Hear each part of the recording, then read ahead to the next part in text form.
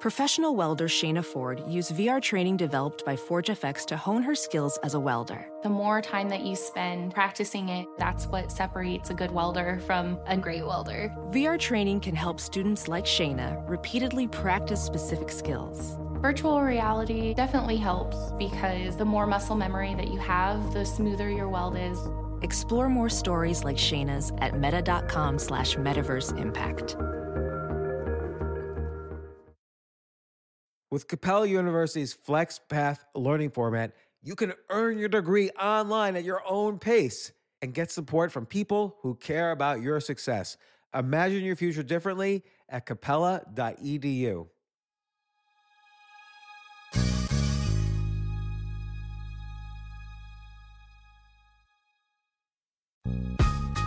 This isn't your average business podcast, and he's not your average host.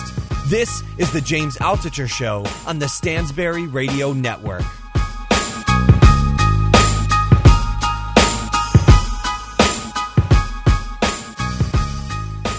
Very excited to have author Nassim Taleb come on my podcast. He just told me it's only the second interview he's given this year. Author of Fooled by Randomness, The Black Swan, and my favorite, Antifragile. Lots of great ideas that come up in our conversation, so I hope you listen. Thanks. Here's Nassim. Let's look at technology. Technology works beautifully when it destroys bad technology. In Antifragile, I discuss the Lindy effect, which tells you pretty much the following. If something has been around for 20 years, odds are it has 20 more years to go. So if something's been around, the technology, an idea, that's not perishable. For a human, you don't have that effect. For a technology, you have that effect because there's no upper bound on the life of a technology. So if I see an old man and his grandson, I can say statistically that bearing some problem with the grandson, some disease, some whatever problem, that the grandson will survive the grandfather. Whereas with technology, it's exactly the opposite. If you see very young technology and old one, odds are young technology is not going to survive.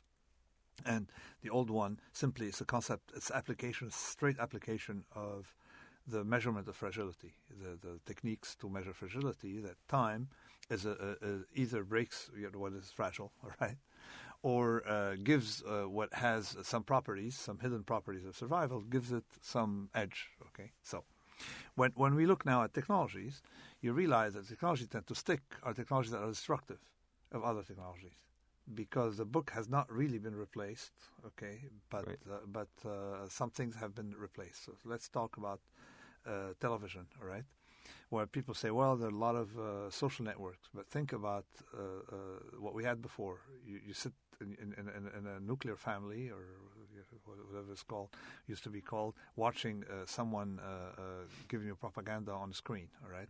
That's not social life. Whereas now at least you can communicate with other people. That's a social network. So in some sense we're going back to having a social life because of social media. Exactly. And then the other thing, think of computers, all right? Computers are technologies that have been displaced by what? Laptops. But laptops have been displaced by what? Tablets. Yeah. How did we start writing? Yeah, tablets. All right. So look at what food we have on the table today. Someone in 1960 would have predicted that for dinner tonight you're going to have pill and some flying saucer or whatever it is. You get the idea, all right? And effectively you're going to be eating closer in the presentation.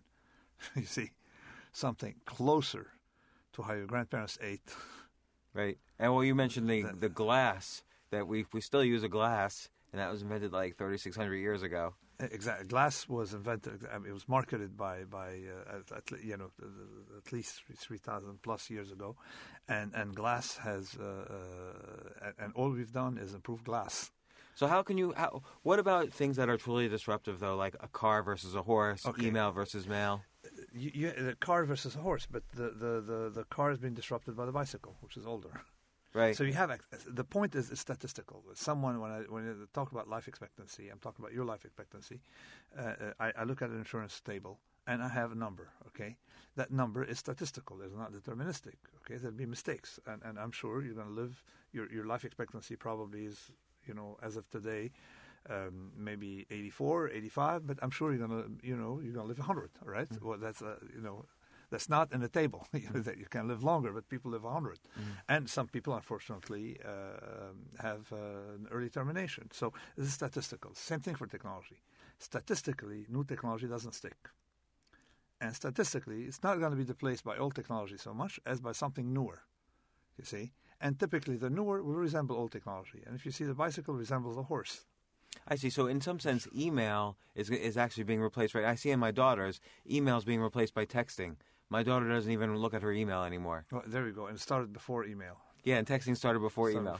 So you have but you can't look at it on a microscopic level. You got to look at it at a global, something more global. Well, global and personal, because individuals want to be. We strive for anti-fragility. Yeah, but another comment I'm going to make about how the world will look like in the future is going to project the world is exactly the opposite way someone in 1960, still with their mind full of modernity, would have imagined it. You're going to imagine a table, how we're going to eat in 50 years or 20 years. We're going to be even closer to our ancestors in presentation, probably, but it'll be more efficient. Yeah. You see, we will. I was talking about walking. You see, our ancestors walked barefoot, which is very good for your back and stuff like that. And when I go to the park, I see people using 5 fingers. You see, right? So you've used technology to protect yourself from the elements, while at the same time replicating the natural gait. Well, this is how you can generalize that to how we actually would like to live. We live in small communities, and effectively, you can build small communities, and the web, in a way, is not alienating us, contrary, to what I myself and everyone I know used to think in the beginning that social network is no. The social network would bring us back to what we were, people communicating with each other. You see, going down to an agora and just trading information. That's what we want. We want to give information because somehow information wants to leave it doesn't want to stay in you. It wants to leave you. Right.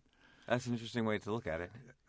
So, I have a story to tell you. In 2002, I was down on my luck because I had done everything wrong. I was very fragile. I made some money in the 90s, lost it in 2000, 2001.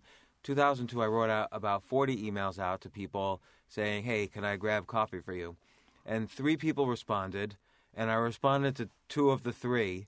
And so Jim Cramer responded, Victor Niederhofer responded, and you responded. And unfortunately, I had the wrong copies. Responded to you, I don't remember. No, it's okay. I had at the time, and I'm trying to implement. But it I wish again. I had responded. No, but I had a golden rule written in stone: is that you always reply to emails.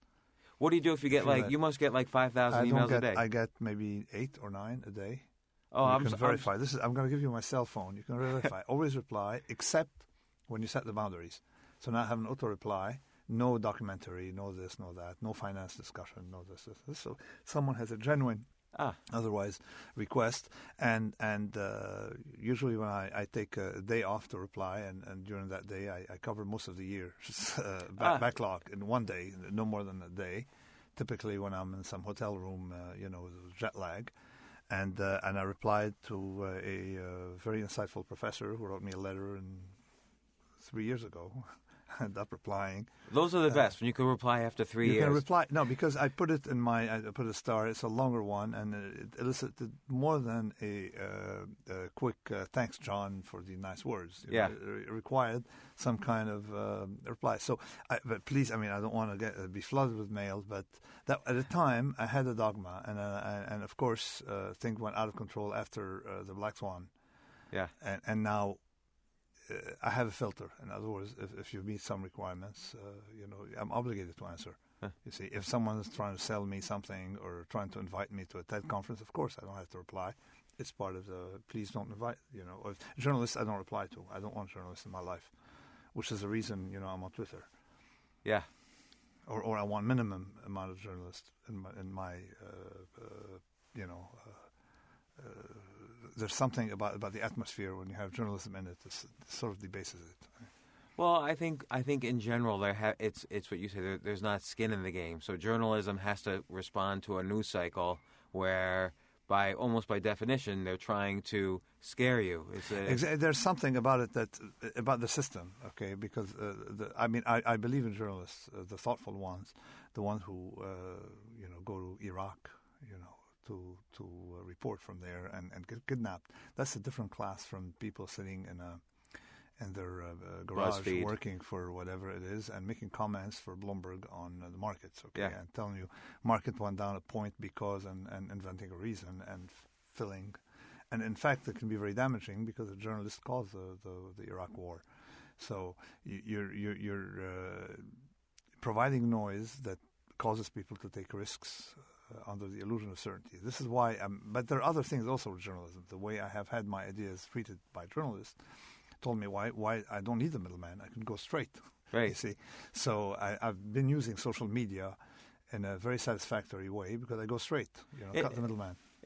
Cutting the middleman, which has been happening across every industry, is a form of anti-fragility now. It is definitely because okay, when you wake up in the morning, all right, and you check your mail, if you're scared of getting mail from anyone, this is what I say: sign of robustness. At least to become anti-fragile, first you have to be robust.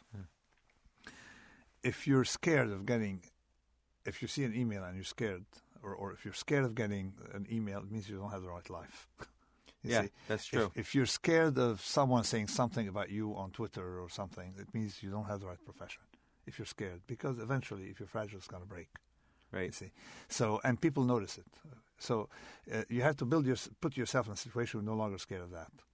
Now, let me ask you about that, because my technique for dealing with that is I don't respond at all to anybody saying something negative. No, about I don't care. My no, ideas. If you really don't care, you don't respond at all. But sometimes you like to mess with a guy. Right. Right. Sometimes you like to do mess respond. with people. No, not always. When I like to mess with someone. Okay. So I have my. Recently, I've had because I'm a Christian from the Near East, so I'm waiting to find some of these what I call them Arab intellectuals, right? They are sort of like ambivalent. Yes, we should be this, should be that, and I wanted to dump on someone, all right? And of course I found a couple of people, and that was fun, okay? But I don't really. Once in a while, okay. For example, if someone bothers me, I have a forum to go and state and keep going at him. And if he doesn't like it, if he doesn't like to be bullied, he shouldn't bully. All right. So, but it happens to me. I do it as a form of entertainment more than necessity. Right. You see, yes. It's different. If you do it out of necessity, you're dead. If you do anything out of necessity, you're dead. Exactly. If you have to respond to something, you're dead. You see, if you do it just because there's a certain class of people who, political scientists, these people bother me, or intellectually, and I like to have some form of entertainment because I'm human. Okay, so that's a hobby, and usually I reserve these episodes to when I'm in a restaurant waiting for someone. You see, and you get in a bad mood if someone's late and you're hungry. You see the idea, so it's a perfect time to be aggressive with people. But I've had recently, I had this paper that you have in your hand on precautionary principle. Mostly that people talk about GMOs, say, we have no evidence that they're harming. Yeah, but you don't have evidence they're not harming. That kind of stuff. So some lobbyists from some groups, have gone on the web and tried to mess with me. They didn't realize that I enjoy it. I enjoy humiliating fraudsters or what I call charlatan. I enjoy it. So it's just, it's not a good use of my time. I know, but I'm human. So if all right, that's fair. You don't have an hour a week to play with people you don't like. What do you do with that time? All right. So let's talk about let's for the listeners take a step back and talk about what is fragility versus anti-fragility. This whole episode of anti-fragility can only be explained, and this whole episode, what I went through, my own, how did I get to the idea, can only be explained by the quest to figure out risk. Okay. And risk, again, at a personal level and a global level, economic level? Everything. Risk doesn't have actually definition. This is the strangest thing. And risk requires you, to look at events and assign probability to them and see if they're going to occur. What's the risk of an earthquake? All right. And if you look, and I dug down, I spent 20 years trying to define risk. I couldn't. Nobody has, all right? The only definition of risk we have is what risk-averse people don't like, all right? And probabilities are very hard to compute, particularly small probabilities. Like risk of ruin is very hard to compute. You know, well, particularly you don't even know what curve or what law to apply to the exactly, risk. Exactly. I mean, you have a risk in some domains, what I call them thin-tail domains, where the Gaussian curve works, and some other distribution. We can figure out the risk. Like, for example, I know that the risks of falling from ladders, all right, people killed falling from ladders, is not going to double, all right, next year. You see. So we know that that rate is well captured by common statistics. What about actuarial? So the actuarial risk work for these, but you cannot use that for terrorism. Right. You can't use it for wars. You can't use. Can't use it for the stock market. You can't use it for stock market. You cannot. And this is a problem. Many traders. This is why I mentioned the Victor Niederhofer. Tends to apply a normal curve to or whatever curve. Risk. It's not. It doesn't. If it's not. It's not the fact that it's normal or not normal. It's whether it's computable. The normal curve or that class of things assigns such a small probability to rare events that tend to make things computable. Right. See, because average events are sort of predictable, all right? But who cares? Because they have no impact. So anyway, I realized that we didn't know much about risk. I don't know what is the probability of an earthquake tomorrow, here, what is the odds of the stock market tripling or these I can't. But on the other hand, what I can understand very well is how events affect me. So this is what I went to the literature and figured out something that very often people conflate. I call it the conflation of events and exposure. Conflate how events, all right, the probability of events and how the risk of events occurring and the risk to them from these events. So let's take an example. If you have the stock market can crash tomorrow, that's a big risk. But if you own out-of-the-money puts on the stock market, okay, and you're pretty comfortable with the seller, the seller of those puts would be in business, then you don't care about the stock market crashes, you see.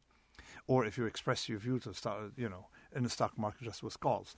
So who understood that very well? Chapter 1 of my technical document called Silent Risk, Chapter 1, the lawyers.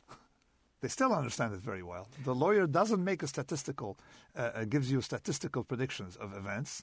He hedges you against them by by reducing your liability and constructing your liability. So it hit me that when I was an option trader, and I was an option trader for 21 years, largely in exotic and complex derivatives, and all I worked on is try to understand the payoff.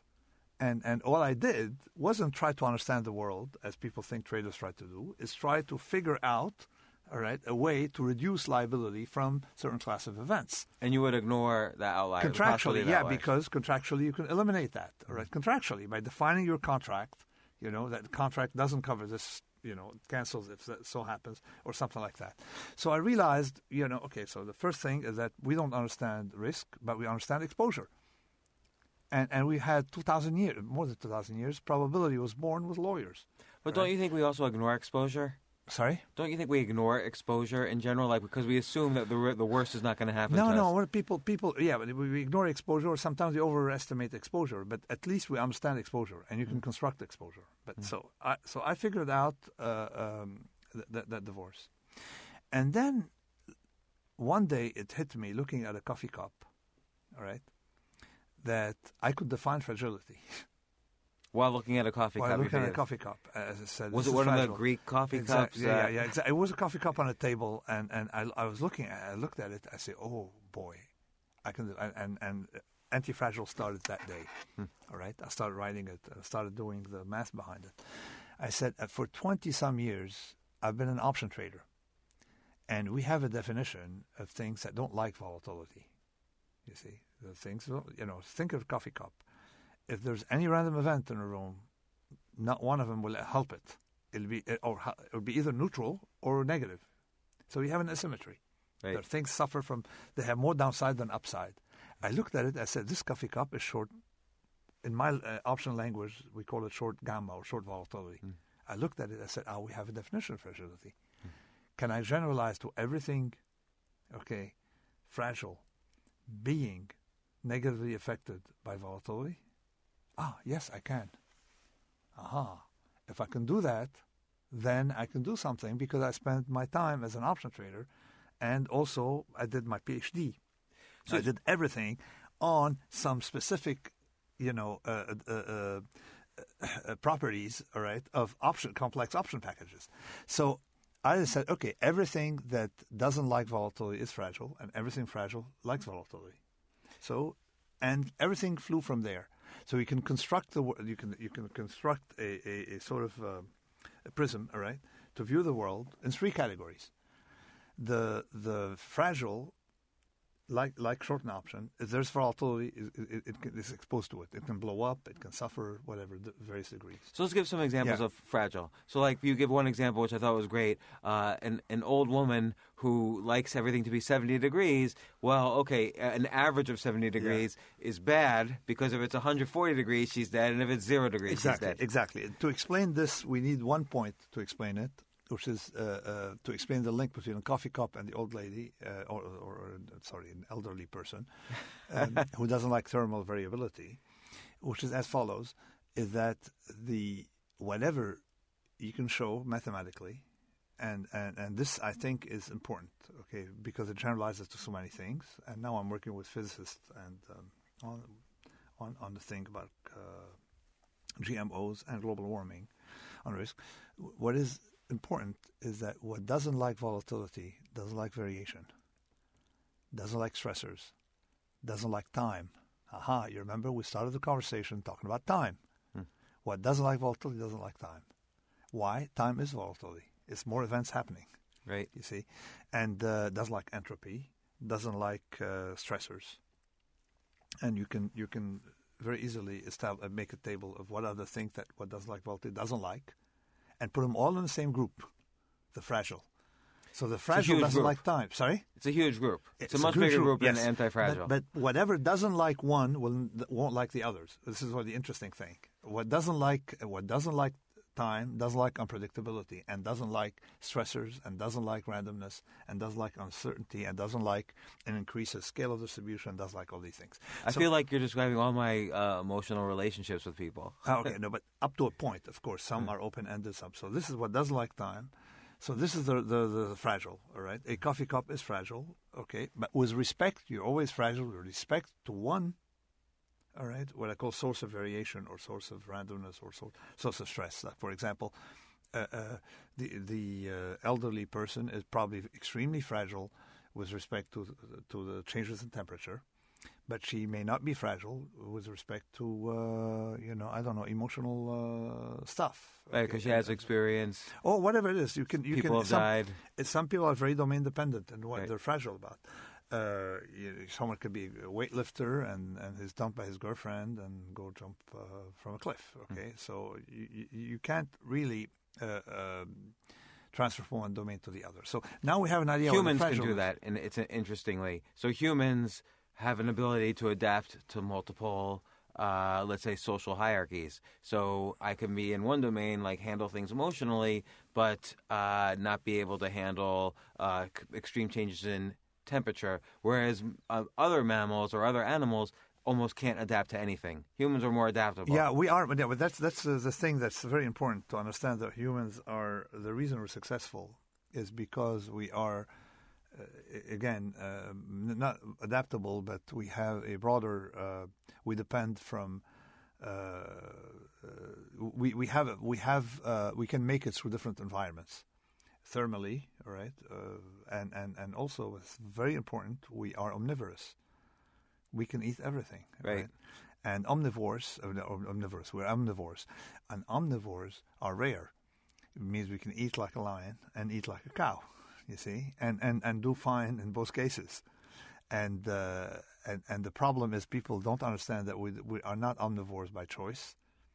Hence, we need variability in the food supply. And we need some deprivation of some food groups once in a while, because that's how we became omnivores. That's the stressor to the system to make us antifragile. Exactly, particularly protein. And I said that if we part lion, part cow, the cow has no randomness in the way it eats, but the lion has more randomness. So you have to have protein less steadily than other food groups. So I see. So in the areas where you're anti-fragile, you want to encourage variability. Exactly. So let's put some the structure. We said the fragile doesn't like variation and variability, all right? And we're always fragile with respect to something. The robust doesn't really care, you see. And, of course, the anti-fragile on the right needs variability. And as a matter of fact, it dies if it doesn't have that variability. So if you just eat protein. If you just eat protein, you probably would have no kidneys in no time. All right, you need we're made for variability among food groups. If you just eat carbs, you also have a problem. But the thing is, what people didn't understand when they started following the paleo diet is that to follow our ancestors' methods, to follow our ancestors what they did, you need to match not the food composition so much as the food frequency. And I just posted the other day. I was in some airport and I did the fractal thing about how often we should fast to be consistent with the environment. You should also have the stressor of fasting. Interesting, because you mentioned briefly in Antifragile. There's no proof that breakfast really gives you energy for the day. This is the most important thing is to follow the following guidelines. All right, science is great; it should give us proofs. But if there's a habit that is not part of our tradition and has not been tested for its benefits, then you should be suspicious. And breakfast is one of them. Does a lion eat to hunt, or do you hunt to eat? All right, so you don't need energy visibly, and if you supply yourself too much energy, then you dull your system, and we are a metabolic system. Now, strangely, this idea that I wrote about in Antifragile, I thought nobody would get it. People have independently, of course, have been doing research on fasting, on if you're keto adapted, that fasting is important, and there have been some few bestsellers on that 7-2 diet after Antifragile, repeating the exact same ideas. But to do it right, you don't follow a regimen of fasting 1 day a week, or you say once every 2 weeks. So you need to randomize. In other words, you should fast. If you fast 1 day every week, you should also fast 3 days every month and a half, and a whole week every 2 years. You see I love this idea.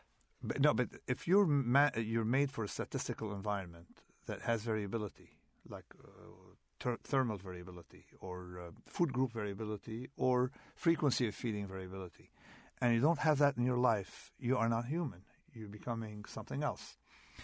Unfortunately, we have too much control of our environment. So we are made just for an environment that has, variability, but risk came with variability because it's the same thing. Just like, we had preferences for sugar because it came with nutrition, all right? But, it also comes with heart problems, but we need nutrition. But the environment didn't give us the granularity to differentiate between small quantities and large quantities, you see, because we didn't have that chance. The same thing with variability. We could not control our environment. So we dislike variability and randomness. And now we live in an environment where we can control that small randomness, and it's killing us, you see.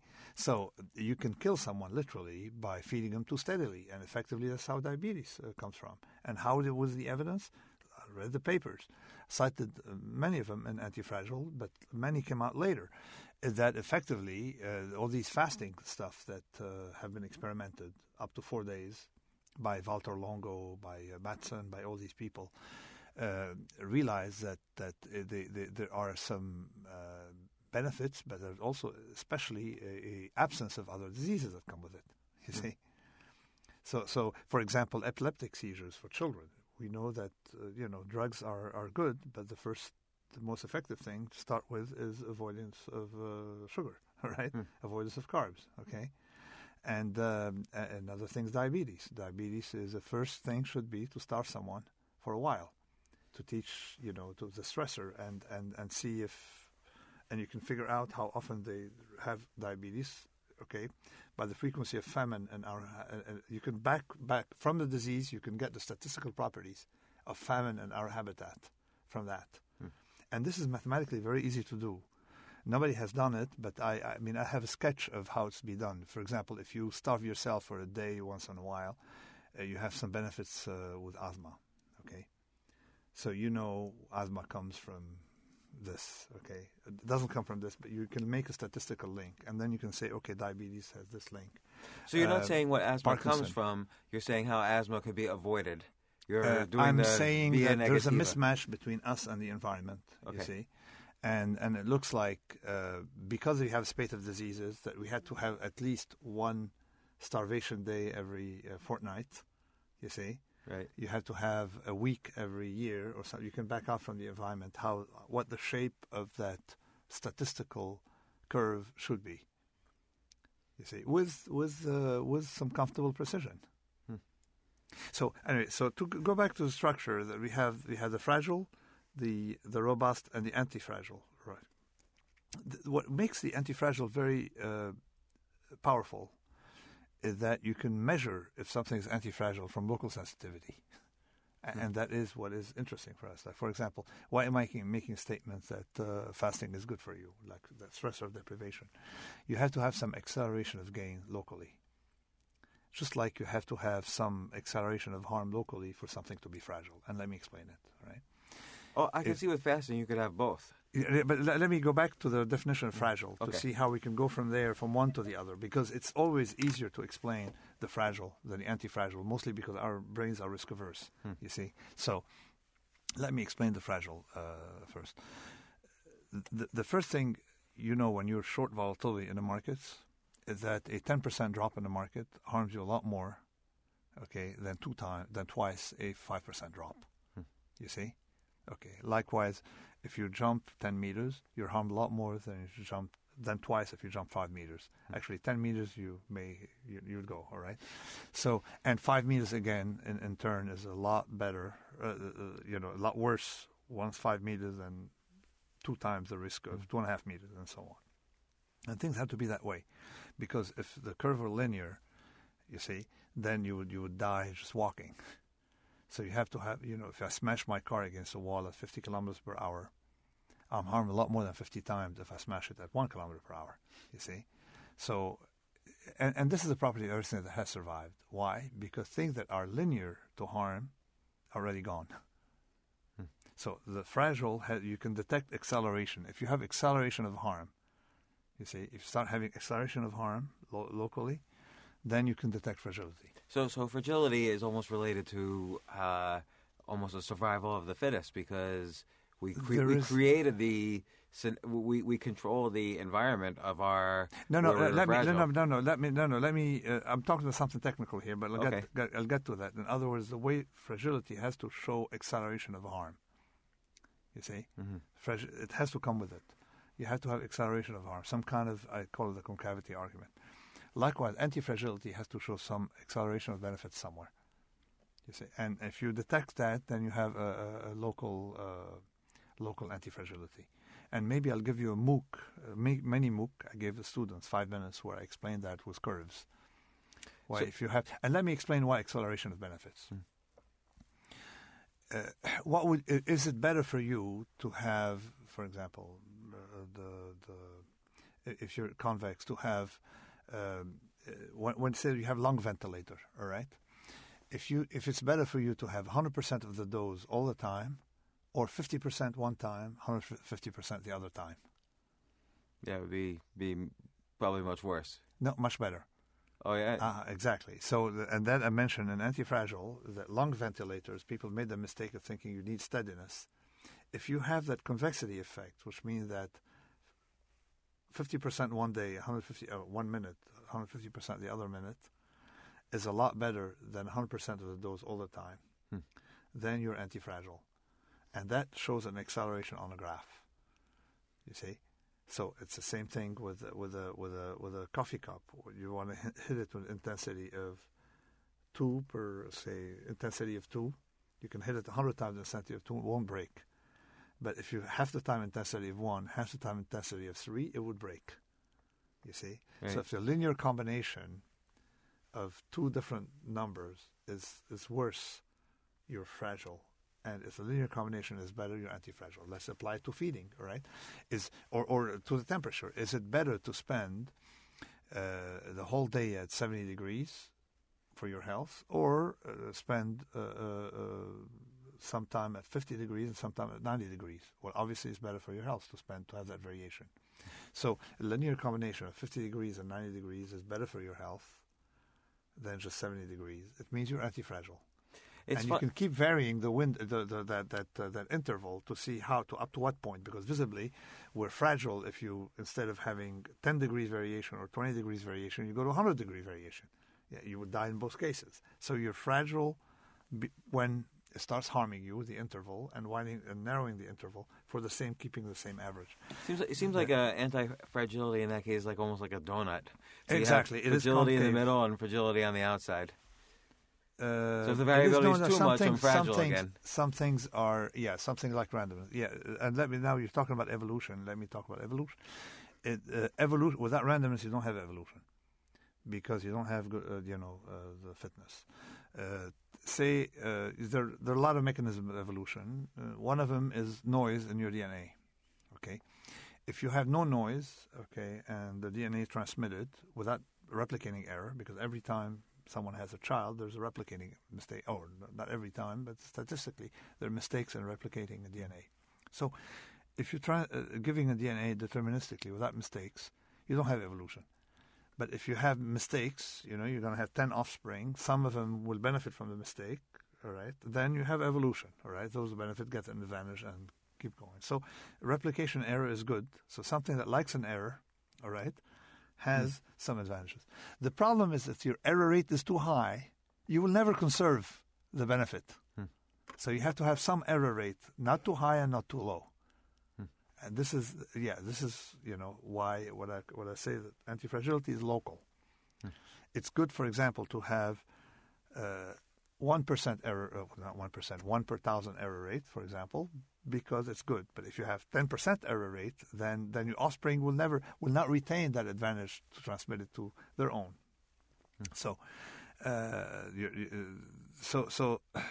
antifragile is local, except in finance, where it's sort of, finance is always weird, where you can have things that benefit from volatility with no ceiling, contractually, or some things may have a high ceiling. Let me, again, use the concept of antifragile and convexity, and I'll show you where. Lift weight. What's better to build muscle? To lift 1,000 times one kilo, or 1 pound, or 1 time 100 pounds? Well, I wouldn't be able to lift 1,000 times 1 pound, so I'd have to go with 100. I wouldn't be able to lift 1,000 kilos. No. What I meant is 100 times 1 pound, or 1 time 100 pounds. Oh, I would say 1 time 100 pounds. Okay, so there you go. So there you get the convexity, is that every pound gives you more benefits, you see, for given the same total amount that you're going to lift. To a certain amount. Point. But visibly, you're not going to have health benefit lifting 1,000 pounds, because then you would break your repetitive stress disorder. No. 1,000 pounds will break your bones. Right. Whatever it is, if you someone. But if you lift 100 times 1 pound, you just get repetitive stress disorder. You won't exactly. You won't build any muscle. Exactly. So the whole idea of antifragile is understanding what I call the convexity effect. The convexity effect, if a linear combination of two things, all right, is better, than one thing of the same average. But what I like about that is you don't have to explain why something works, because then you go into the realm of, mythology. You just have to understand this, measuring this aspect. Exactly. I'm very skeptical of people who try to understand the mechanism and like, why does a 100-pound weight build muscle? We don't really know. Exactly. So and I said it here in the book. I said that when I started weightlifting, I was told, hey, there are micro tears that fill up, and then you eat your protein, or you have protein shake and a micro tear that fill up with muscle, and everybody's happy because of the tear. Okay, so it's a very nice story. But then I came back and asked, but how come the lion has so much muscle without working out? All right. Well, they say, it's hormonal. All right. They say, hormonal. and then discovered that people who take steroids grow in muscles, all right? So you realize that muscle growth is something informational that doesn't seem to have much to do with the way people used to interpret it. But so the theory behind muscle growth will change maybe every generation, or maybe, and we'll never converge because science doesn't work, doesn't have definitive answers. We'll never fully converge. But the fact that if I live 100 pounds, I will gain muscle will never change. Right, so when you can observe... Phenomenology is robust, okay? Theories, the explanation, are not. And people yet have more respect for theory than phenomenology. Phenomenology is cataloging things that have monstrous regularity without really understanding the reason. And I don't have to explain that to you what the mechanism by which if I hit someone on the head, okay, he's gonna, not do well, right? You have to explain the blood vessel. I don't, the fact is it won't change the story at all. So in my book, robust, our methodology is very robust, right? Phenomenology is very robust, okay? It does catalog things that we know that if you overeat, you're going to gain weight. Now, what's a pathway that will store who cares, right? If we focus on these things that we know, we do a lot better, you see. I'm not against science. I'm against interpreting scientific theories as truth rather than focusing on robust phenomenologies, you see. And statistical regularities are part of that phenomenology, you see. The way we handle randomness is part of that phenomenology.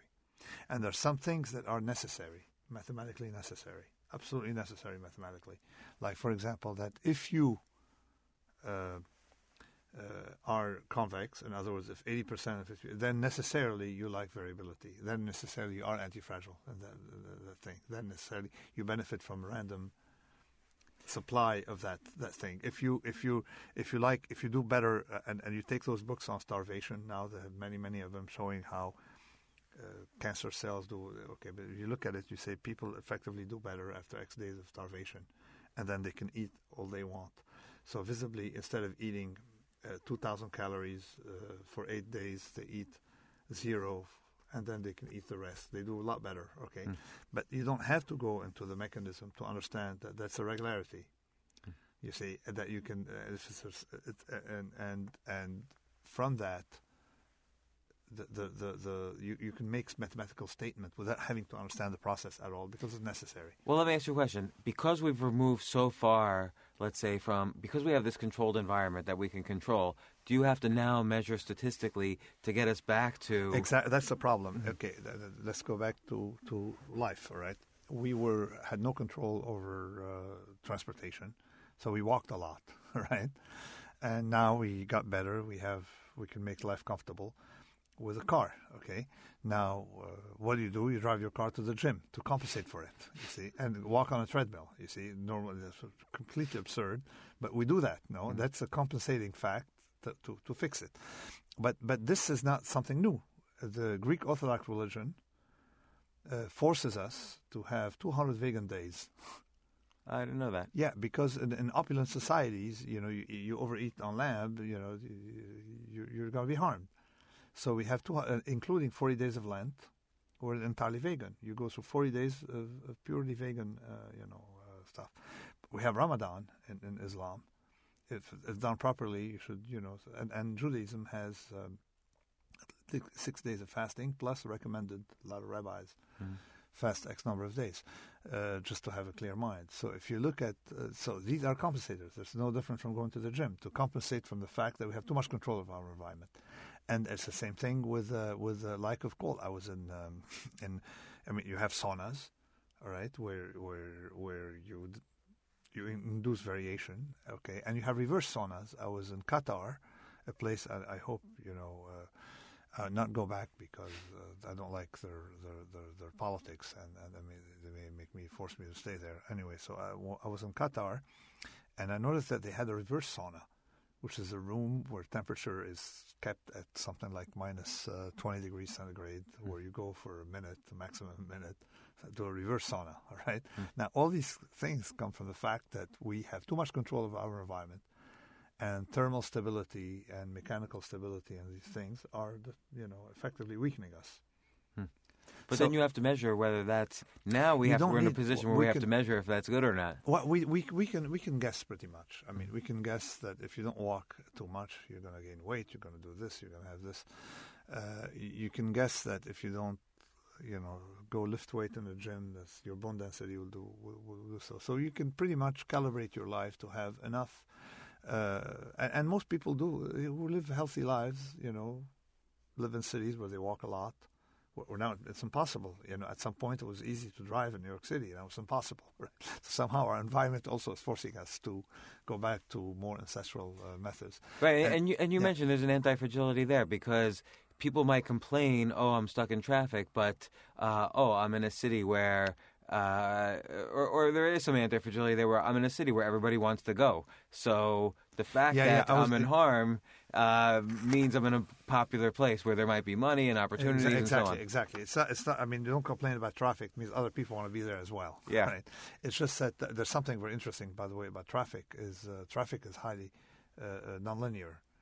And people made mistakes of not predicting traffic based on local response of delays, like the city of New York wasn't good at understanding nonlinearity with traffic.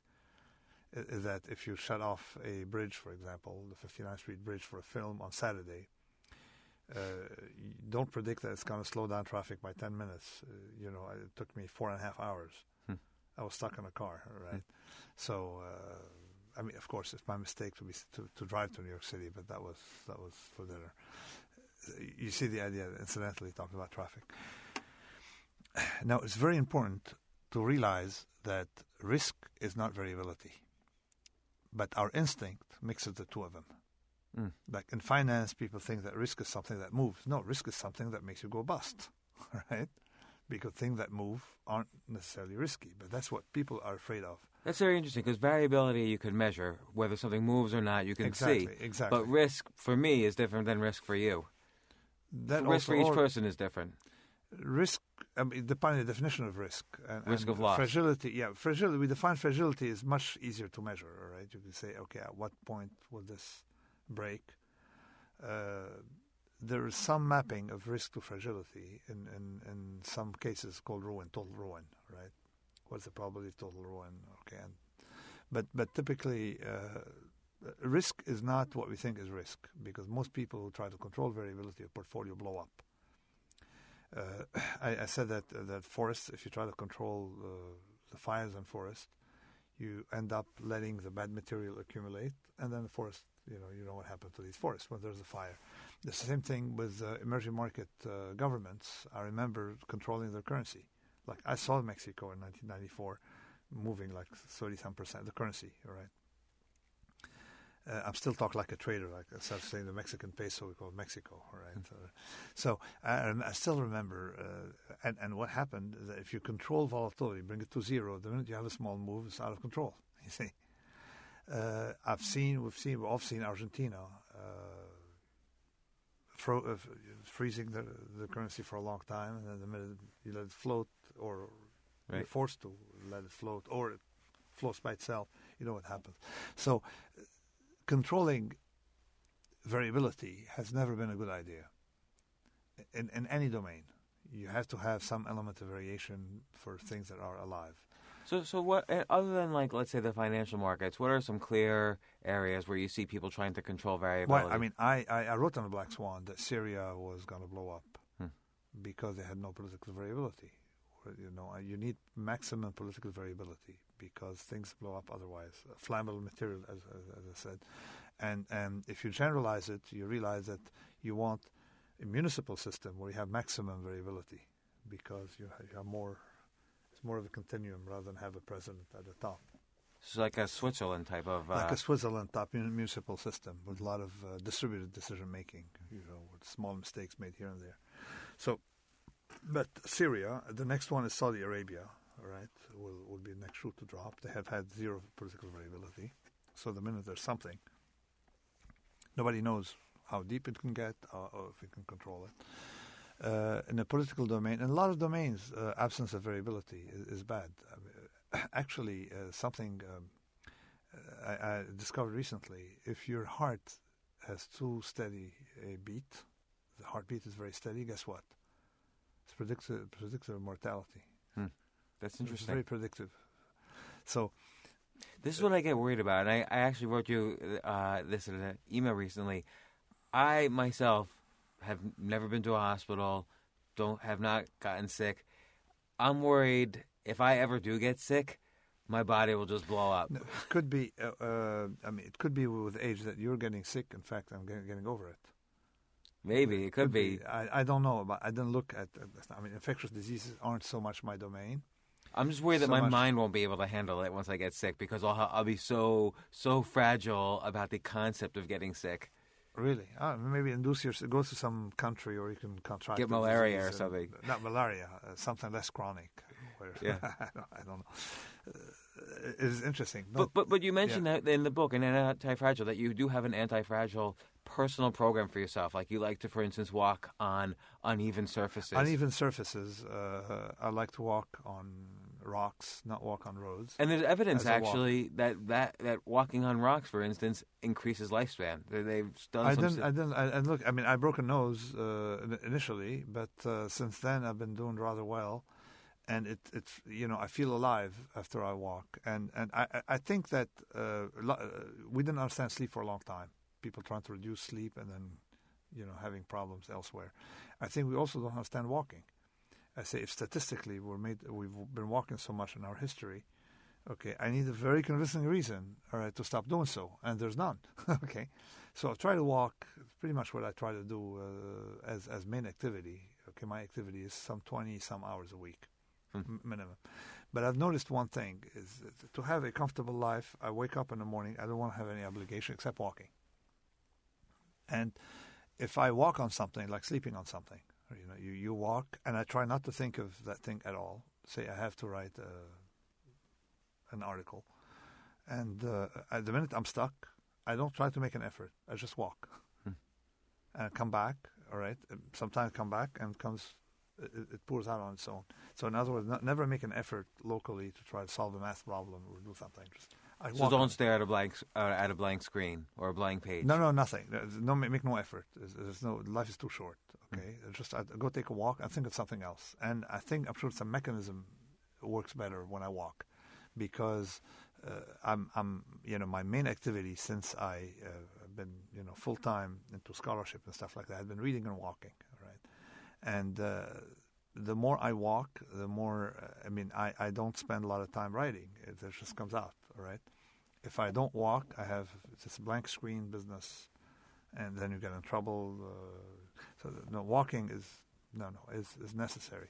So walking increases the stress. I don't know the mechanism. I absolutely don't know. Right, I'm making no statement, no explanation mechanism. But I look at statistically how much we've been doing it, and I apply it, and it seems to work. So in other words, I don't have to have to come up with an explanation to follow Mother Nature, particularly if I have a hugely positive payoff from it.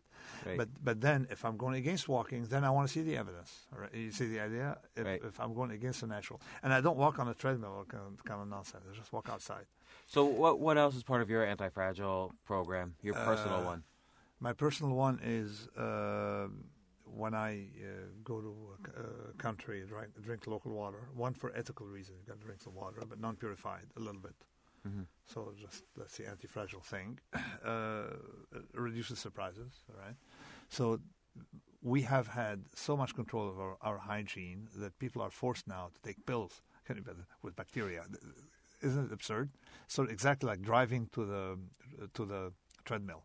Well, it's always my theory that the peanut allergies this generation, which we never had before, is caused by too much antibacterial. Because people don't understand, plus overusing antibiotics. Okay, so what I do is I follow the principles that risk is what to worry about, not comfort. So take no medicine except if I have something very, very severe, in which case I don't see one doctor, I see 4 of them. And I follow... Fourth opinion. Not 4 opinion. And if someone gives you one, and I double the dose even if necessary. You see the idea? So medicine is very nonlinear to condition. And let me give you the rationale. If you have slightly above normal hypertension, all right, like slightly if you're above the normal tensive, and you take medicine, the number needed to treat is something like 1 in 100, between at best 1 and 60. In other words, the number of people who benefit from the medication is very small. Is that usually true? If it's slightly one standard deviation away from normal, all right. So that is, that's fascinating. But if you're 4 standard deviations away from normal, or 3 standard deviation away from normal, something in that area, okay, and you can use standard deviation because it's sort of Gaussian, then the numbers needed to treat are monstrously lower. Something like 75% benefit from the drug. So if you were told you had cancer, you wouldn't take any chemotherapy drugs? I would go I'd not try. But if someone tells me I have a headache, take this medicine, I wouldn't take it. Plus, there's some feedback. If I start taking medicine from headache, then I'm not limiting the cause. The cause just a symptom.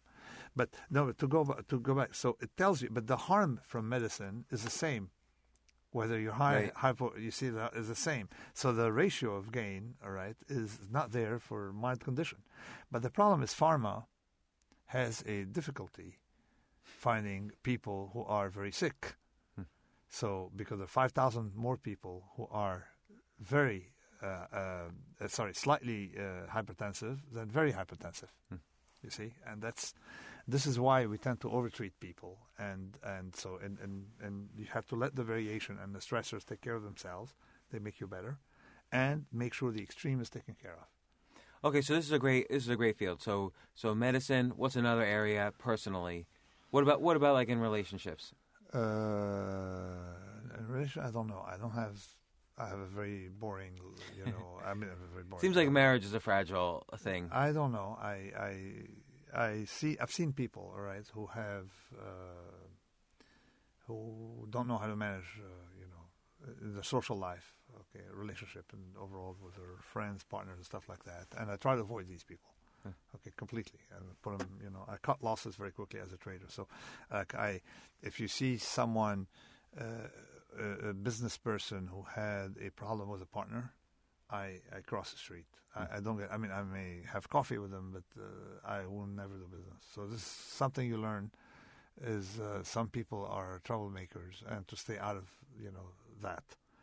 But in social relationships, can disruptive people be helpful? In other words, can have antifragility by having disruptive people in social? I don't know. I try to avoid disruptive people, but I myself try to be disruptive if I don't like something. Although it sounds like you selectively expose yourself to stressors, like on Twitter or something. No, but Twitter is not a stressor. And Twitter is I'm enjoying the medium, and it's calculated. It's much more calculated by picking on targets that I don't like a couple of economists, and publicly. So. Right.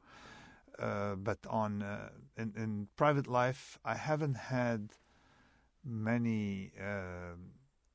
I don't know if in private life I've had many fights, except you see some person drunk at a party, and I control the person and get him out.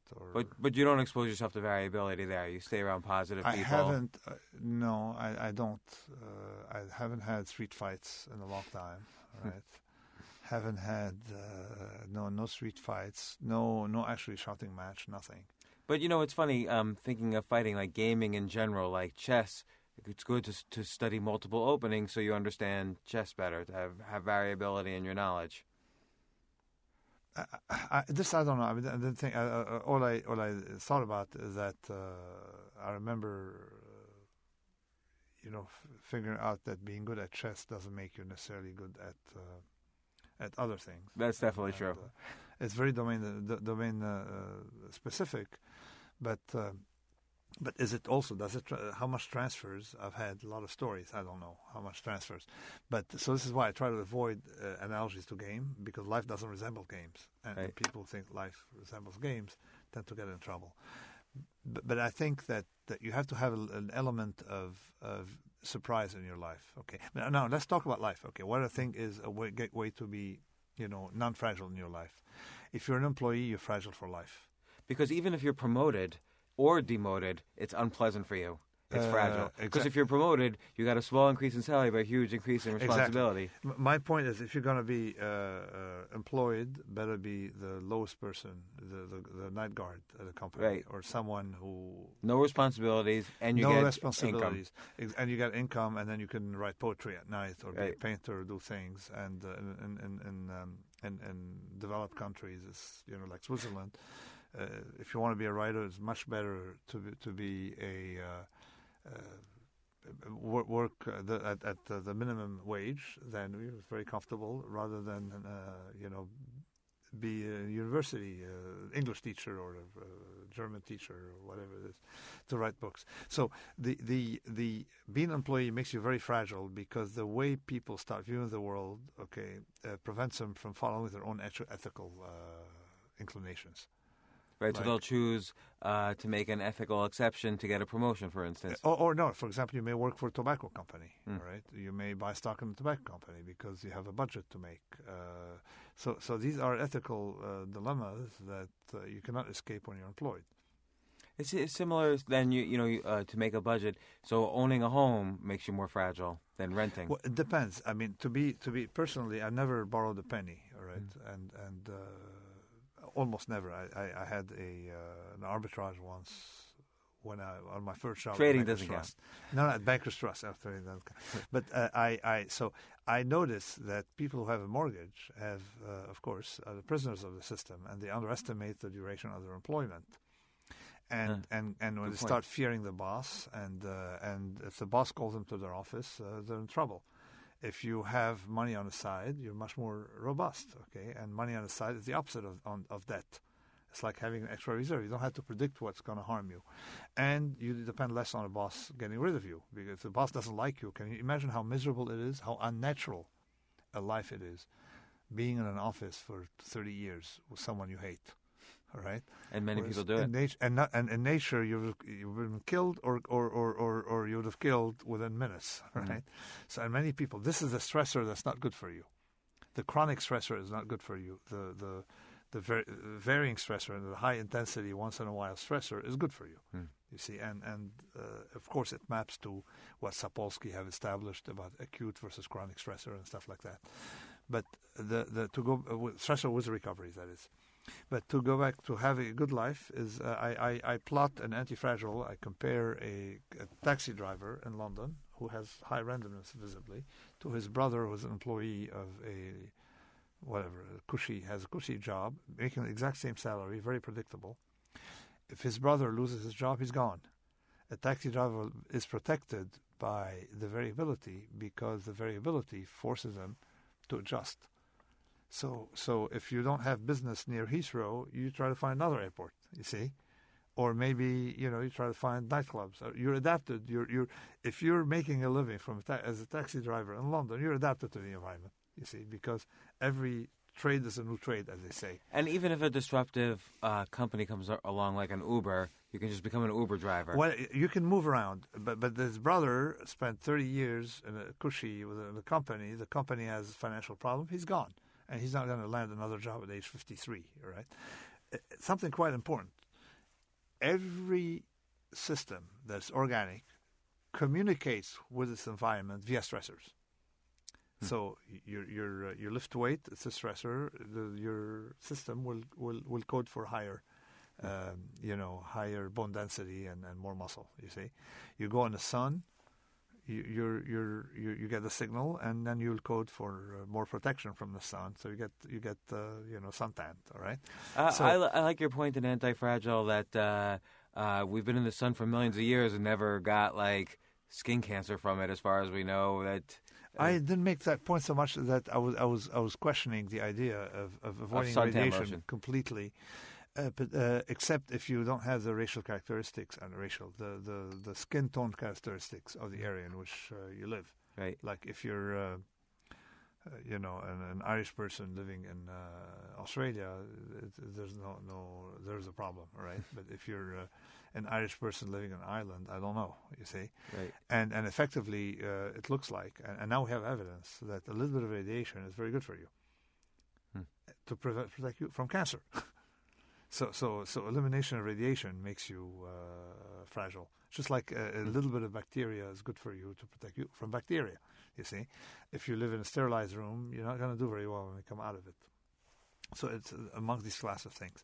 But so when you are professionally a consultant, okay, you're not an employee, a consultant, you're going to have variability in your income. But every morning, if you're still making a living, all right, you're fit for whatever environment there is, all right? So there you're minimally resilient, but not yet anti-fragile. You have to get minimally robust, okay, to get in the right direction of anti-fragile, you see. Something anti-fragile is effectively something that gains from stressors to the system and improve from it. We have also to avoid looking at humans as a unit. You have to look at systems, you see. So sometimes the fragility of the person is necessary for the safety of the system. Take the restaurant business. If restaurant weren't fragile, wouldn't go bankrupt, you wouldn't have a healthy restaurant business where people can eat well. So how can the individual, right, be? What can you do in that environment? In that environment, you have to make sure that you're capable of starting a new restaurant very quickly. So it's almost like you have to build the sensibility that if this restaurant fails, at least I'll have the experience to build a better restaurant. Exactly, and then you have to integrate that failure in your learning curve. But to really be anti-fragile, you have to be in a business of trial and error, where all your side effects are going to be beneficial. And there's no business, it used to be, no longer like that, that benefited from its own mistakes better than pharma. Because if you're in that business, you make a mistake with your hypertension medicine has a side effect. Well, that side effect leads to Viagra, for example. Well, that's the good news, you see. And effectively, if you look at, I have a big bone with academic research, with everything, trying to exactly map the environment, thinking we understand it, and fooling ourselves, rather than focusing on payoff. Again, trying to predict rather than focus on exposure. Have a convex exposure, anti-fragile exposure is something like the best model is cooking.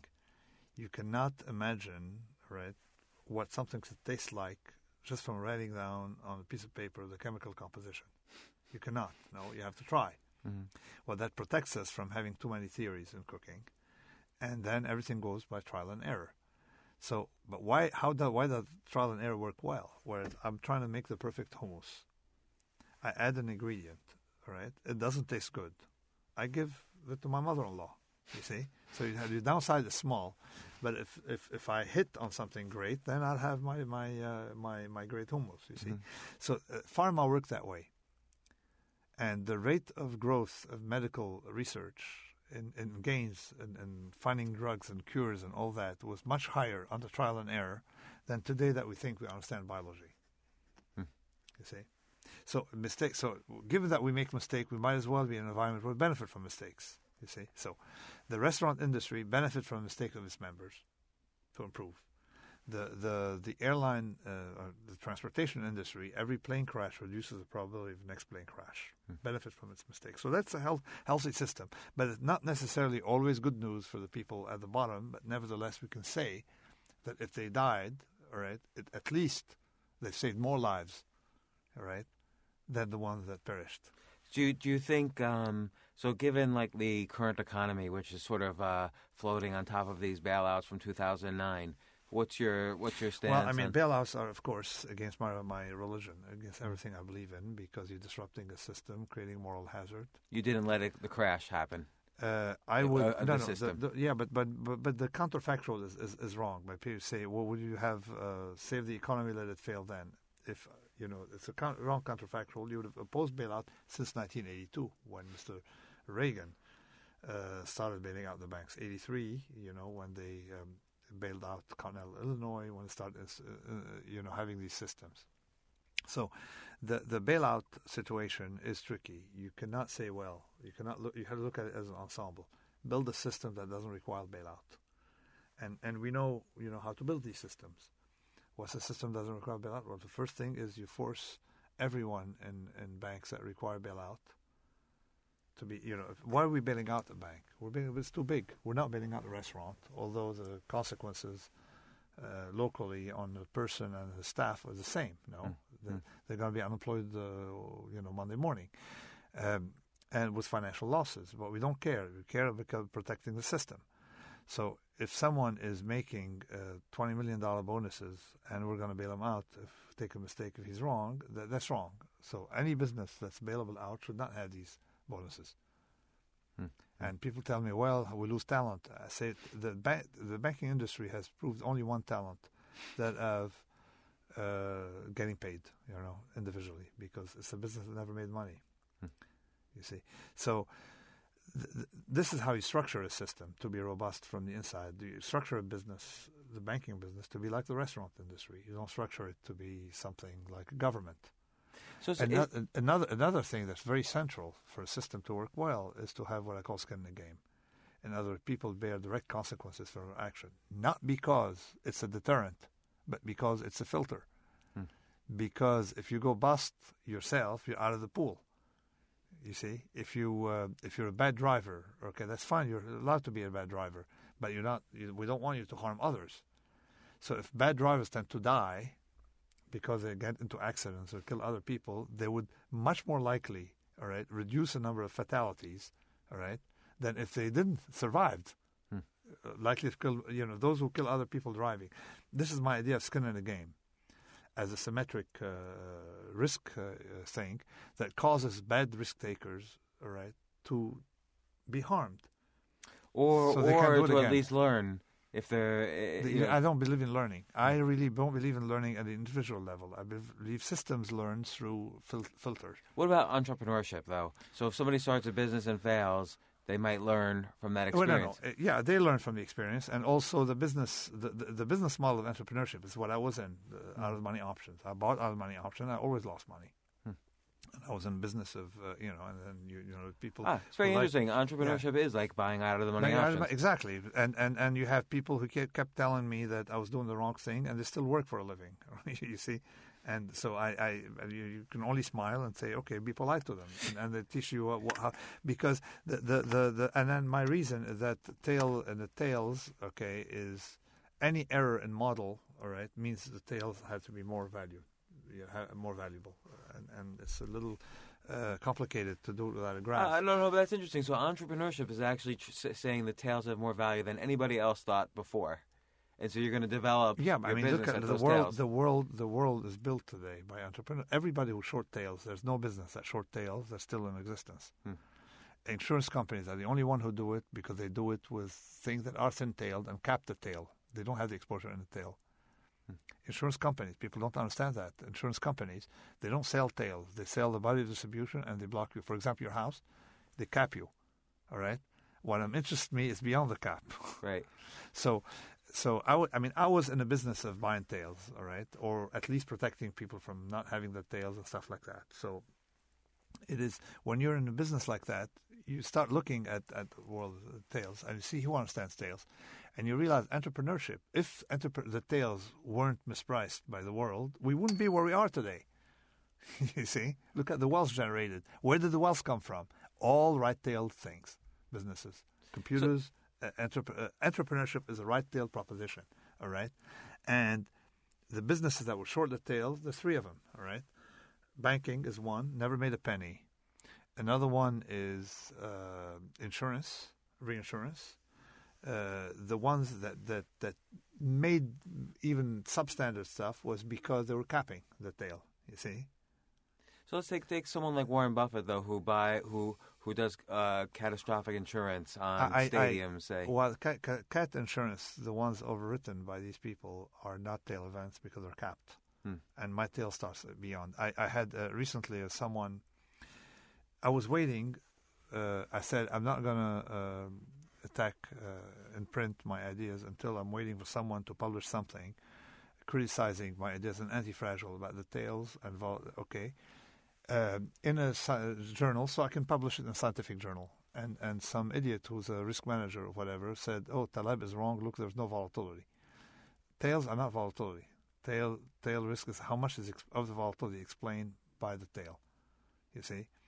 So it allowed me to make the point that a business that is fat-tailed, in other words, where the tail plays a large role, has usually less variation. You see, and more the variation comes from jumps. Sort of like look at Argentina. Well, when you have a fat tail, you start to get into a power law. Sorry? When you have the fat tail, it could be a power law. No. But one of the characteristic of a fat tail is not that there's a fat tail event, because often you don't see it. That there's no volatility outside the fat tail event. You see, and mathematically, you showed it mathematically in that paper, and published, of course, in the same journal. All right, what I call it elements of quantitative finance. What people don't understand about tail. It was 4 mistakes, but it was very interesting because then I caught a risk manager who didn't understand risk. That the risk isn't in variation. Effectively, when you shift to the fat-tailed, in other words, it's not so much volatility. The VIX doesn't represent fat-tailedness; it represents variation. And usually, to build like I used to build fat-tailed trades, I would sell volatility and buy the tails, and only be harmed by medium volatility. Not very fat-tailed volatility, which is what people couldn't understand what my business was. Tell them, I don't want medium volatility. I want no volatility or maximal volatility, right? So to really map it into businesses that have, typically, you can tell actually that businesses that are short the tail tend to have steady income. And businesses that are long the tail tend to have erratic, highly variable, and typically not good outside of tail events. And these are the businesses effectively that have produced what we have in the world. Okay. Now scientific discovery is a fat tailed event. It's hunting for out of money options. There are costs. I mean, we spend a lot of money trying. All right. Pharma is the biggest fat tail as an industry. You look how much money they're in. What's their business? Their business is keep trying. You have cost of trying. We have small losses, out of the money option, and you finance it. So I see. Okay. So what's ruined it a little bit is that the FDA requires more and more money to get a drug through trial, so it's hard to do trial and error. The cost of trial and error increases, right, visibly under regulation and other environments, and increases also under. What happens is that if you're what people don't realize is the return is much more linear to number of trials than to total dollar spent. So, and people now go for blockbuster drugs. So they spend a lot of money in one direction, so more prone to error. And they're not. When you hunt for fat tail, a business that understands fat tails very well is publishing, right? Like cinema, and that's a fat tail business. We're not far from my publisher, Random House. Go to the lobby of Random House on Broadway. Go to the lobby and walk in. The first time I walked in, I was not yet published, I wasn't a best-selling author, so someone made me wait. They make you wait if you're this, and otherwise you're a best-selling author, then you have special elevator, you see this thing. So when you wait in the lobby, I looked and I said, oh my God, this building likes publishers, or publishers like this building, because there's nothing but publishing houses. Guess what? It turned out to be all belong to the same Bertelsmann. Right. Because when you're in a fat-tail business, you make your income off of few blockbusters. You got to have thousands of books. So again, this is, so they have like 70, 80 publishing houses, separate publishing houses in the same building. Right. In the Random House, Crown, Knopf, this, that, things you've never heard of, all right? Yeah. And when you have a lot, and when you're in a fat-tail business, you need a lot of small trials. You see, making bets on stuff, and once in a while you got a Harry Potter. Publishers are essentially venture capitalists on books. So exactly. But now, so that's a resilient business. It's not necessarily anti-fragile. No, it is anti-fragile. They're fat. So let's say a book fails. Sorry? If a book fails, it costs them $5,000. If they do it right, all right, it's like an option. You lost $5,000 if it fails, and you make $100 million if it's right. Right, but if so they don't mind failures, but do the failures make them stronger? No. Usually, my mapping of anti-fragile isn't so much in something makes you stronger, so much as the system benefits from mistakes. Okay. Right? So, or benefits from randomness, or benefits from other things. All right. Yes. If you try to publish a book, and typically, let me tell you how the system benefits from mistake. You're trying to have a hypertension drug, and you end up with Viagra. Same thing. They try to publish a book on some. Like they did with the Black Swan. They tried to publish a book on They thought a narrowly defined subject by an option trader, okay, whom you can, probably rely on having a few, and it turned out from an option trading book, all right, into some global interpretation of history that made them, that sold X million. Well, you get the idea. So that was a mistake on their part, you see. Right. That was a positive mistake. That was so they can publish a book like Umberto Eco, they think, is a scholarly book, and their mistake is that it's a hugely popular topic that sells 50 million copies. You see, it's pretty much like a drug. So you have side effects that you didn't predict, but whatever you don't predict that typically helps you, and that's the idea. So the model itself is strong because sometimes these small losses could turn into huge. Sometimes the mistakes could turn into huge winners. Because no mistake will makes the book cost you more than you spent for it. It's like a finite premium from an option. So all the mistakes is the upside. Right. But if you spend $1 billion for a book, all right, and some people have spent millions and millions on books, all right, the mistake is when you start spending a lot of money on publishing Al Gore, all right, and the thing flops, so you have a big loss, you see, for no upside. That's typically when people go for small bets in highly unpredictable domains and in a field that nobody really understands very well, you have a huge upside. Okay, and that's but so you can look at the P&L of people who've done that: movies, pharma, real estate. If I walked into the Black Swan when I was writing it, thinking that most money was made in America by innovation and high tech and stuff like that, it turned out to be false. The big bucks were made in America, big fortunes. All right, if you look at the time, I look at net worth of people. The big fortunes were made in real estate. And then I understood why it was a sucker game. Because real estate is long volatility for the owner of the house, so you can borrow, and short for the bank, which explained why the banks never made money. And individuals made tons of money on real estate. And real estate was a good business, for these people because they have a free option. And it's funny, too, like the housing crisis began long before... Or not the crisis, but housing was going down for a year and a half before the banks blew up. So housing was handling itself fine, but then the financial crisis happened as a result of because the way they package things. But typically banks are good at giving people free options. I remember manufacturers Hanover went bust because Donald Trump made bad bets, and eventually Donald Trump got rich. All right, but manufacturers Hanover became part of Chemical Bank, became part of. Now J.P. Morgan, you see. So the mistakes of if a mistake can blow you, up, you're not a good business. But what's worse is when someone has an asymmetry. My mistakes blow up the bank, not me.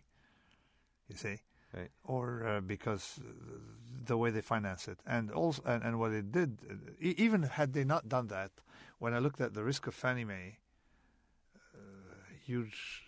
Even without these packages, banks were overexposed to downside of real estate. So right now in the economy, where do you see the biggest bubbles or risks or I don't know. I mean, I make bets, all right? So my bets are out-of-the-money bets, so it's not a predictive bet. I made, after the crisis, I initially made bets on gold, and then I was long gold, short S&P, and then ended up long both, right? And then I ended up getting rid of my gold. And why did I have the S&P? Because I said, okay, flooding money in the system, going to either harm the bonds, help the stocks, or both. So, and then I started getting short bond in and out, right? So I had S&P with a shortish bond position, and it paid off, right? So the quantitative easing with some long real estate, all right, that pay off. And then I... because I said, okay, the only way they're curing the system is by giving free money. So you got to, people free money will go by. So it worked out fine. And so to tell you, of course, skin in the game, I only look at my thing. And then I bought some euros, right? When Europe was, because people on TV would go and say, oh, Europe, as if it was a catastrophe. It was like Dresden, with a big hole, was smoking like Syria. Pictures of Syria today. And then I bought some Europe, or I bought European currency, because they weren't engaged in the same thing. And then I got out of it. So now my exposures now I would say are minimal to anything. Now, so given that, it means I don't have a view of anything, but I'm trying to get out of trouble. But it's good sometimes. It's I would say anti-fragile sometimes to minimize. Sometimes you want to be in cash. My only risk of being in cash is you miss on. You can have inflation, okay, or you miss on something. So there's risks of being in cash. What I call cash, I have two cash. I have cash that can be invested, and I have what I call numeraire, protect me from inflation, which is a basket. Mm-hmm. And that basket contains some real estate, not much, some stocks, not much, some... you always have to have something that protects you, because the big tail risk is I work all my life, I have a good life too. Things can be harmed by inflation, all right? Or you can have asset price inflation, but not inflation, which is what we have now, all right? Which is worse, actually, because you see all the things you wanted to buy running away from you, and then the other things are not. So I have some hedge there, okay, some agricultural stuff like that, just to say this is hedged for inflation, okay?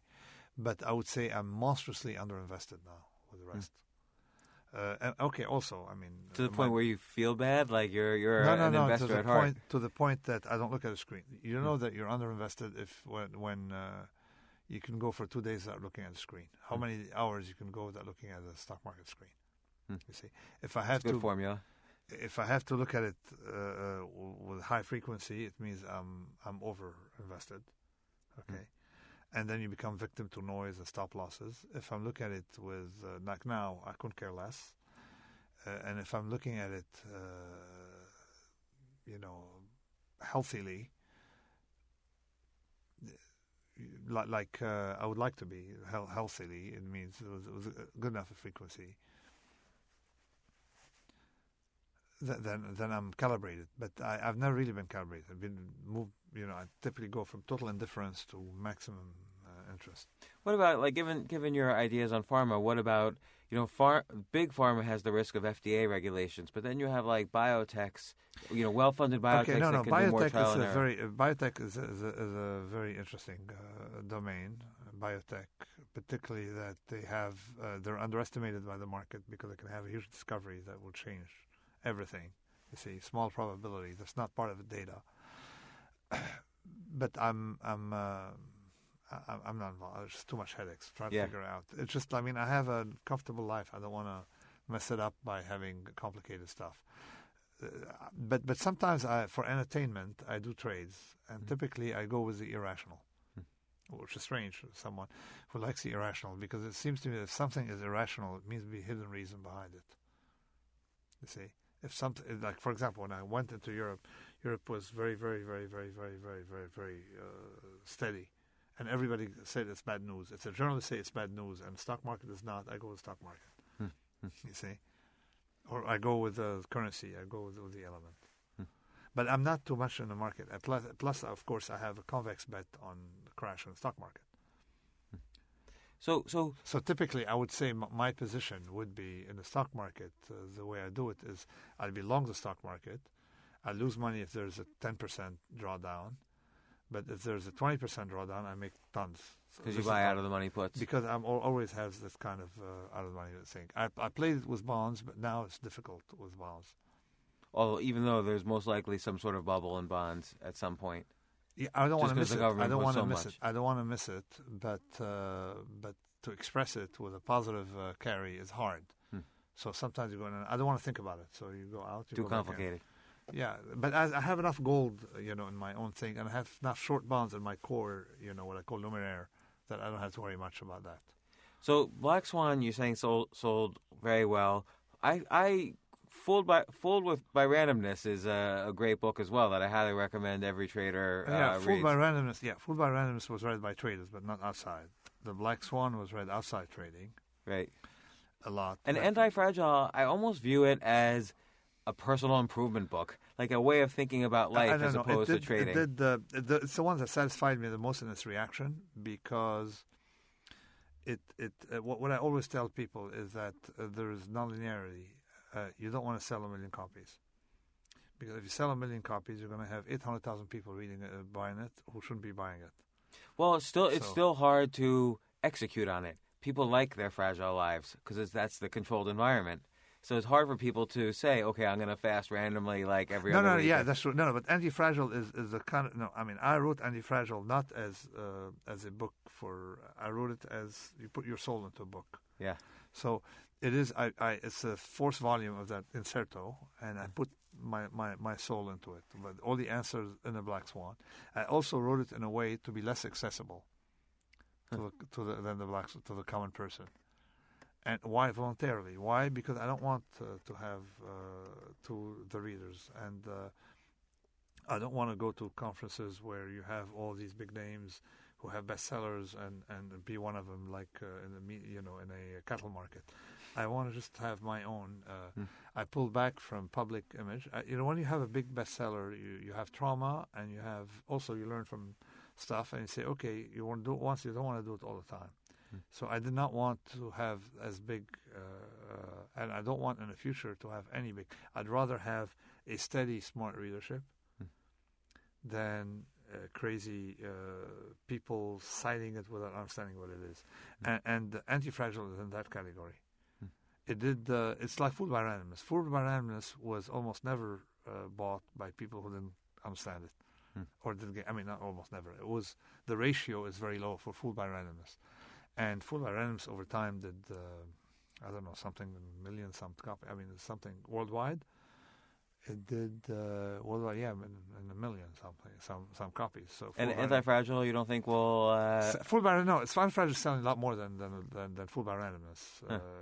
At its stages. But Fooled by Randomness, I want Antifragile. You want books to follow the Lindy effect. I don't care about what they sell today. I care about what they sell in 10 years. You see? To your point of, if it's still selling in 10 years, it's going to be selling for another 10 years. For another 10 years. Fooled by Randomness today is 13 years old, 14 years old. 13 years old. Still sells. This week, 14 years old, 13 years old. And it's not that it still sells. It's still in print. It's still active. The Black Swan is, of course, is too known as a metaphor that bothers me. Antifragile is similar to Fooled by Randomness, except that it's a different crowd. It's more difficult than Fooled by Randomness, much more difficult. But it got me thinking really just about every area of my life and what was fragile and what wasn't. And not only every area currently, but every area in the past, and how the different parts where I made myself anti-fragile just by instinct because I didn't want to lose anymore. That's good. Now that I'm thinking about it, there's a test you can do for yourself, all right? If you've had a little bit of disorder and you weren't harmed by it, it means you didn't have enough of it. If I wasn't harmed by it. If you weren't harmed by it. Right. If you had, and you weren't harmed by it, if you had something bad happen or something like that, weren't harmed by it, it means you need more of it. Well, no, I was definitely harmed by it, and then I had to overcome. Yeah, overall, if overall you weren't harmed by something, then you have... and let me tell you that a lot of people don't understand that... something I mentioned just en passant, didn't focus too much on it in Antifragile. It's post-traumatic growth. That growth comes from trauma. People talk about post-traumatic disorder. The real thing is post-traumatic growth. So if you do grow too much, let's say from a failure, that might not be a good thing. No. What I meant is that most people think that people get trauma from wars, from stuff like that. I was a victim of war. It was horrible, right? And in Near East, wars are not very pleasant. Okay, but I think that I benefit from it. I personally grew from it. So had a psychologist, just to bill $100 an hour, would have found the disease. You see, but a lot of people benefited from it. And a generation of friends, they all did very well, personally, emotionally, all kind of stuff. So in a way, you grow from disorder.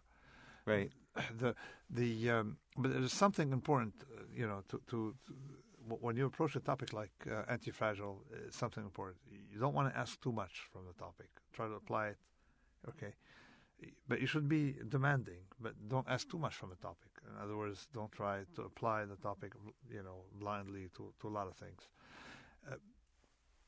But it has enough application. In other words, it's worth thinking about.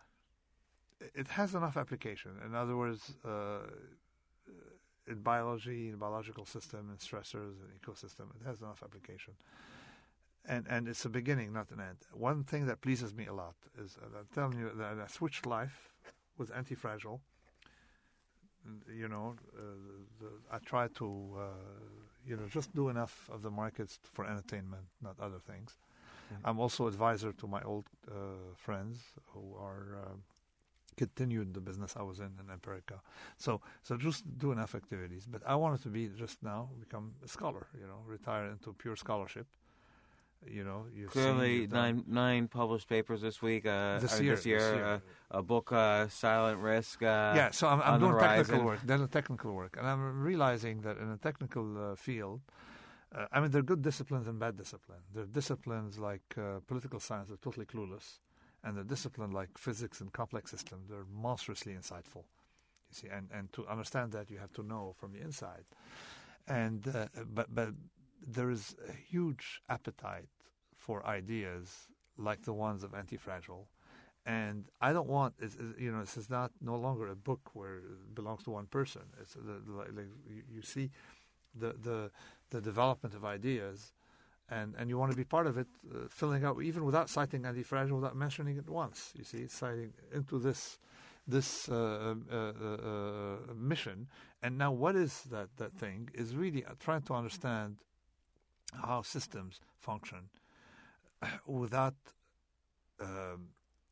so we can live in a world in accordance with the way the world is, rather than in accordance with the way we'd like it to be.